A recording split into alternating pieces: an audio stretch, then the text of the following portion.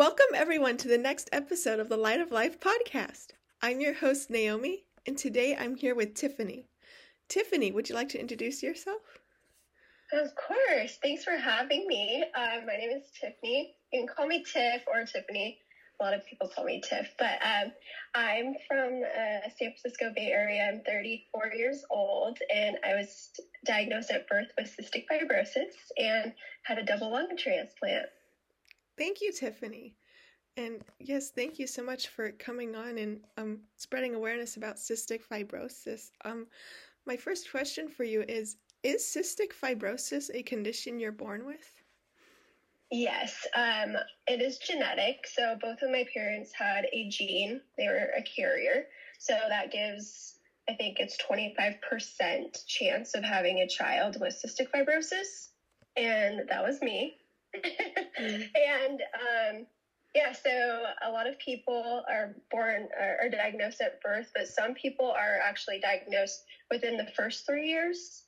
And then others with like more mild cases can be diagnosed later in life. Wow. Yeah. So my next question is, what exactly is cystic fibrosis? So cystic fibrosis is a lung and digestive disease. What happens is there's a mucus that develops in the lungs, and basically bacteria likes to harbor there because we cannot make a watery mucus because of this protein called the cystic fibrosis transmembrane regulator.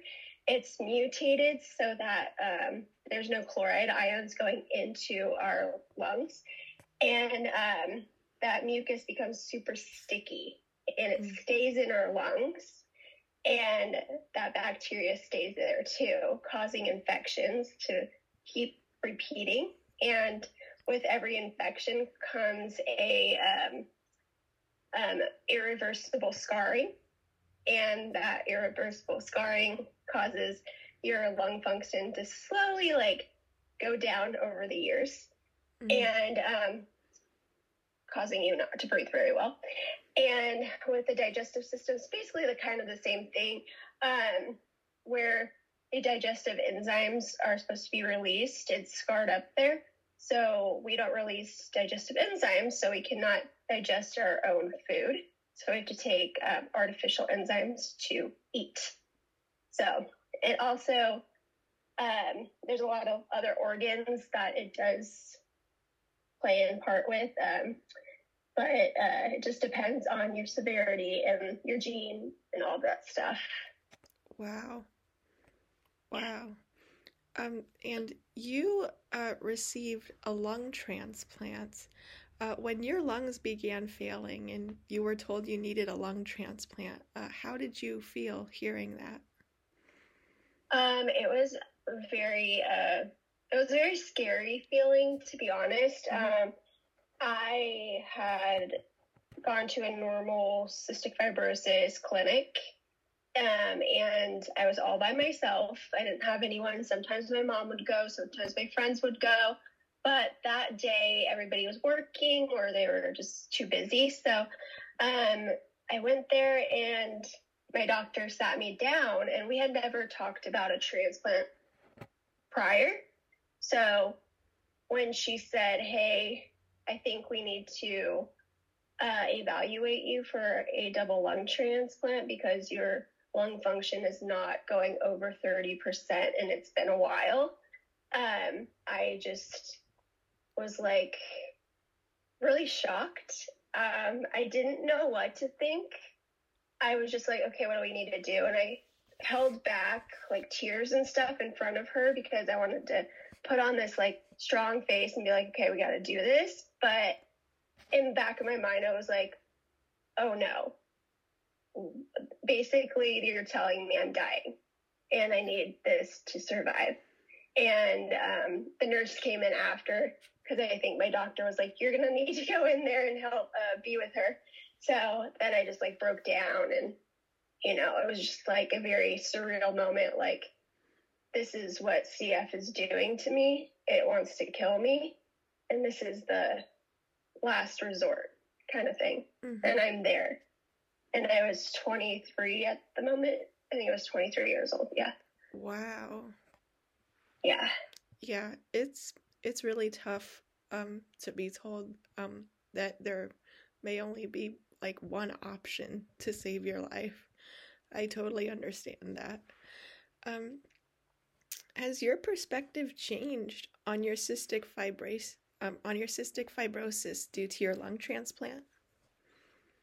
I think it's always been, I think when I was younger, I didn't understand the severity of cystic fibrosis as much as I did when I got older. And I think I just thought, okay, I have like a little bit extra obstacle. I go to the hospital maybe once to twice a year. I have to get a tune-up. You know, it was like, okay, I'm fine. But then when I got news I needed a transplant, I knew I was getting sicker. But when I was born, my prognosis was I wouldn't live past 18 years old, and I don't really know what I thought. I was just young, and I was like, okay, I'm just gonna go live my life, you know. Once I got my transplant and had this new lease on life, I kind of knew there needed to be a lot more awareness for not only cystic fibrosis, but for organ donation, because Yes. I did wait a long time for lungs, and normally you wait probably 6 months to a year, but I waited almost 3 years, and that had to do with my size. I'm a small girl. I am almost 5 foot. I have a very I have the universal blood type, whatever, and it was just like a lot to find someone that was perfect for me. So I knew like some people aren't stable enough to wait that long. So there needed to be a lot more awareness, and for both cystic fibrosis and organ donation. So I kind of make myself do as much as I can for both. Yes, absolutely. Thank you so much for talking about organ donation. It is really important. And to everyone listening, if you register to become an organ donor, you can save up to 8 lives. It's incredible. You can, and it's weird because I didn't know a lot about organ donation. I think I had in freshman year of high school, Donate Life came and talked, because we were about to be 16 or whatever it was, to get your driver's license, and you have that little sticker say I'm a donor. And I didn't really, that's the only education I ever had. And I feel like it's so much more important to be talking about that every year, especially when you're like 16, 17, 18 years old and in college too. I mean, it should be talked about everywhere, but like when you're in those like young, more developing in your brain and stuff, I think it's so important to put that in someone's brain. Like, hey, if you're deceased or if you're living, you can still save someone's life.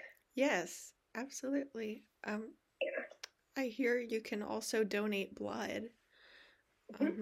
Yeah. Yeah, you can donate. Living donors can do blood, bone marrow. They can there's kidney, liver. Yeah, and then I'm sure some other stuff that I'm just forgetting, but it's incredible. And I mean, you know, when there's just like your biggest organ of your body is your skin too, and burn victims need skin. So it's crazy to think like you can give so much and you don't even know it, and you might think, oh, I can't be an organ donor because that such and such, but honestly, you can sign up to be an organ donor, and when you're deceased, or if you're wanting to donate blood or something, you can go in that moment and ask. Yeah. And then like when you're deceased, they check. So it's like Yeah. why not just sign up? Yeah, You know? absolutely. Everyone can absolutely sign up to be an organ donor, um, uh, despite the health history. Absolutely. Everyone can sign up to be an organ donor. So, thank you so much for talking about that. It's so important. hmm Of course, yeah, it's really important to keep talking about it and keep it in people's minds, because I've Yes. changed a lot of people's minds after having a Mm, double lung transplant and talking about it. I've had a lot of people send me messages saying, hey, I never wanted to be an organ donor. I never thought about really doing it until I met you. And you changed my wow. mind. And that's so powerful. And it makes everything that I do and like that I've gone through, like it's just been worth it. Wow, that is really powerful, Tiffany. You can have such a great impact on people like that. That is so powerful. Yeah. And then you can save lives that way. So it's important. Absolutely. You can do a lot of good for the world by saving lives. Absolutely. My next question is, so I understand, like with a transplant, one of the biggest risks is rejection. Did you ever experience rejection with your new lungs? Knock on wood, I have not. I've had a little bit of, so I've had my transplant 7 years ago in November, and in November is the first time I've actually been hospitalized for my lungs since then. I actually had an infection, kind of just like I had before my transplant, and it's been a long road since then. I've been in the hospital about 3 times, and we've done bronchoscopies, which is where they go in to the lungs and check them out and take biopsies and samples to check for rejection. Thankfully, they have not come back with rejection, but it's always something in the back of my mind, and it is a scary thing. But I've been very fortunate the past 7 years. So I just continue doing all my medicines, and that's what we have to do is take anti-rejection meds to help that not happen. And we take a good amount of pills. I mean, I switched from doing breathing treatments and vest therapy and oxygen to doing pills instead, which I'll take any day. Yeah. Yeah. Yes. Absolutely. Wow, that's amazing. Is there anything else you would like to share? I just think that it's important to go register to be a donor. If you have any questions, you can always reach out to me, or you can reach out to your local Donate Life, or there's also UNOS, and UNOS is where they do all the organ allocation. That's where, like, when I was getting listed, I got my score from them, which is a 0 to 100 score, meaning like 0, you're too healthy to get a transplant. 100's like, you need it right now. So they give you a score. You put in like your demographics, your lung function, your quality of life, your blood type. All these things are put into it, and it gives you a score to see where you are. And they have a lot of information on their website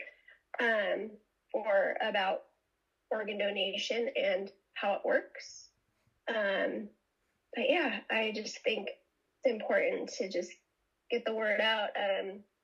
Cystic fibrosis always needs some advocates. So if you, there's a lot of walkathons, there's a lot of events that you can go to. And 2 of the great foundations are the Boomer Esiason Foundation and the Cystic Fibrosis Foundation. Amazing foundations that have a lot of information, and there's a lot of ways you can be an advocate and help out. Wow, thank you so much, Tiffany. Yes, organ donation, becoming more involved in the community, learning more about cystic fibrosis is so important for awareness And thank you so much for sharing your story. Yeah, of course. Thank you so much for having me on. This has been so fun, and it's so nice to meet you. Thank And you. Yeah. It was so nice to meet you too, Tiffany. Thank you so much for doing this. Yeah, thank you.